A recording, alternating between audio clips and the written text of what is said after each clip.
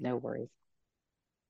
So, Carol, the story came out just a couple of days ago, and this is a story with Phyllis Cottle that you've been working on. Gosh, 35 years of your life almost, from initially reporting to investigating to the podcast, and you've seen this story from front until, I guess we can say, almost the end now. So, talk about Samuel Herring with the DNA, and I guess first of all, the initial thoughts from you, and obviously you saw this coming. Yes, I knew that the Ohio Innocence Project was looking into Herring's case for about, I don't know, 3 years. I chose not to divulge it in my podcast because this was Phyllis's story, and I figured may come to nothing. So why put the family through that hell, right? Mm-hmm. When, the Ohio Innocence Project could come up with nothing. So I decided not to divulge that information. I did, however, do a deep dive on the investigation with open eyes. Um, there were holes in the case, but they also had very strong evidence.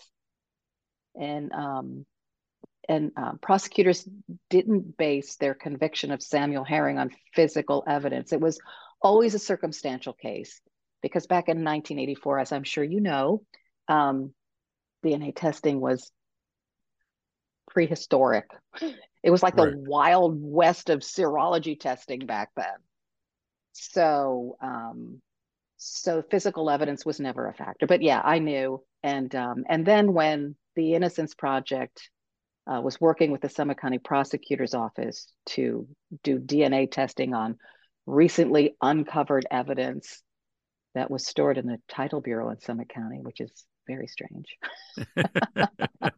So can you Um, get it can from what you know through all of your years in regards to this case and your podcast, I know you've dove into this completely. Get into the DNA evidence of this case of what you know. what I know through court records and police documents, there was some physical evidence that was available to prosecutors back in the day, but it was contaminated with some sort of paint thinner or cleaning solvent.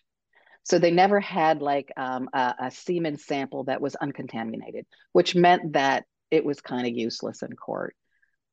They kind of went through that in a very complicated, hard to understand way.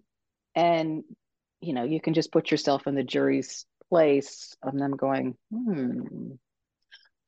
There was fiber and hair evidence, but frankly, today that fiber and hair evidence would never be admissible in court because you can only do DNA testing on hair, for example, if it comes out by the root, because then there's DNA. Otherwise, it's just a hair. People do all sorts of things with their hair today, right? Gray hair, you dye your hair. You can't really pin a hair to an individual person unless the root is attached and there's DNA. So that hair evidence and the fiber evidence, and same things with fibers, like very hard to prove. So those things wouldn't even be admissible in court today, but they came up in trial. But again, um, when the forensic scientist, actually he was a serologist, when he testified to testing the fibers in the hair, even he said, "Don't know if the hair is Herring's, but it could be." Wow. Right?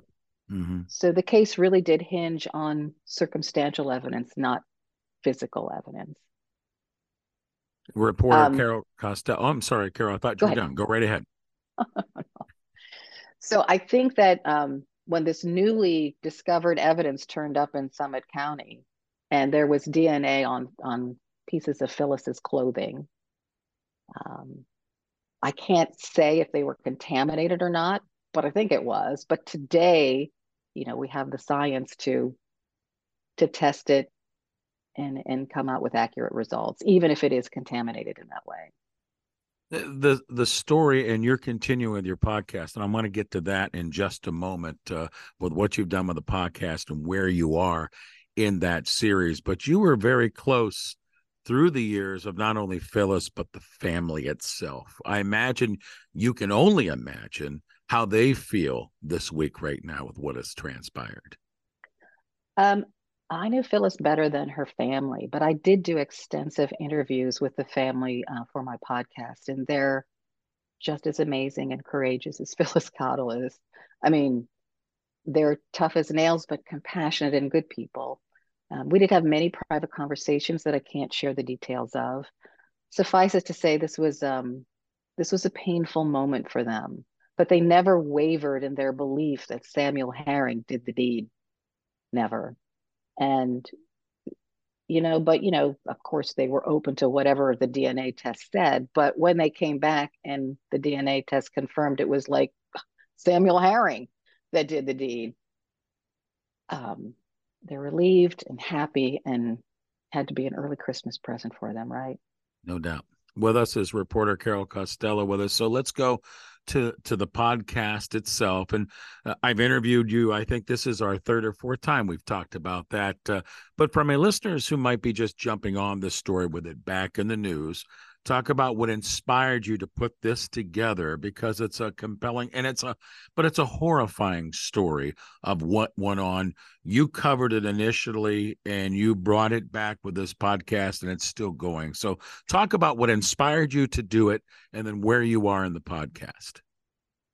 Well, Phyllis Cottle inspired me to do it. I just think that she is a survivor like no other. She had tremendous courage. She suffered things that, I don't know, not many people would want to continue living with, but she did. And she claimed, well, I shouldn't say she claimed, she knew what she was doing because that was Phyllis. She said that what happened to her made her a better person, gave her life meaning. And I always struggled with that because I don't think I have that in me, but she did. And I really wanted to explore how she managed to do that, not only to go on living, but living a happy life that had meaning and purpose. To me, that was big. And that was a story that needed to be shared because so often true crime podcasts focus on the perpetrator and not the survivor, who is the true hero in the story. So I very much wanted it to be Phyllis's story. So when this DNA evidence thing came about, it was like, oh God, that was very painful for me, right? Yeah. Mm-hmm. Because I wanted the best for Phyllis. I didn't want her story to end that way. Yeah. And thankfully it didn't. So where are you with the podcast now? What's coming up next? Okay, so what's coming up next? I do a deep dive on how a man could maintain his innocence for 40 years, as in Samuel J. Herring, manipulate the Ohio Innocence Project, which is a credible, wonderful organization, into believing that he didn't do it, knowing fully well he did it. I mean, can you imagine someone saying, yeah, you should test that DNA. I want those DNA tests, knowing that he did it? Yeah. That's just, I don't know, you fill in the blank there. I find that just unbelievable. So I explore that issue. And in the ensuing podcast, I really want to explain what the Innocence Project does, how it does get it sometimes wrong, and why that is, but that its work is still important. But in this latest episode that's going to drop in a couple of days, I wanted to get into how all of this happened, and how it transpired and why, and try to put some meaning on it and what it means to Phyllis's legacy, and the criminal justice system, and all of that. Carol, the exact name of the podcast for the listeners is? It's Carol Costello Presents Blind Rage. Mm-hmm. Let me ask you this as we wrap up our conversation, and I know this story was really close to you from your days at WAKR and in Akron and such, but with what you've done and maybe the inspiration from this story, does this maybe open up the doors for you to do maybe more stories and more investigation into this and looking at the guilty and the innocent?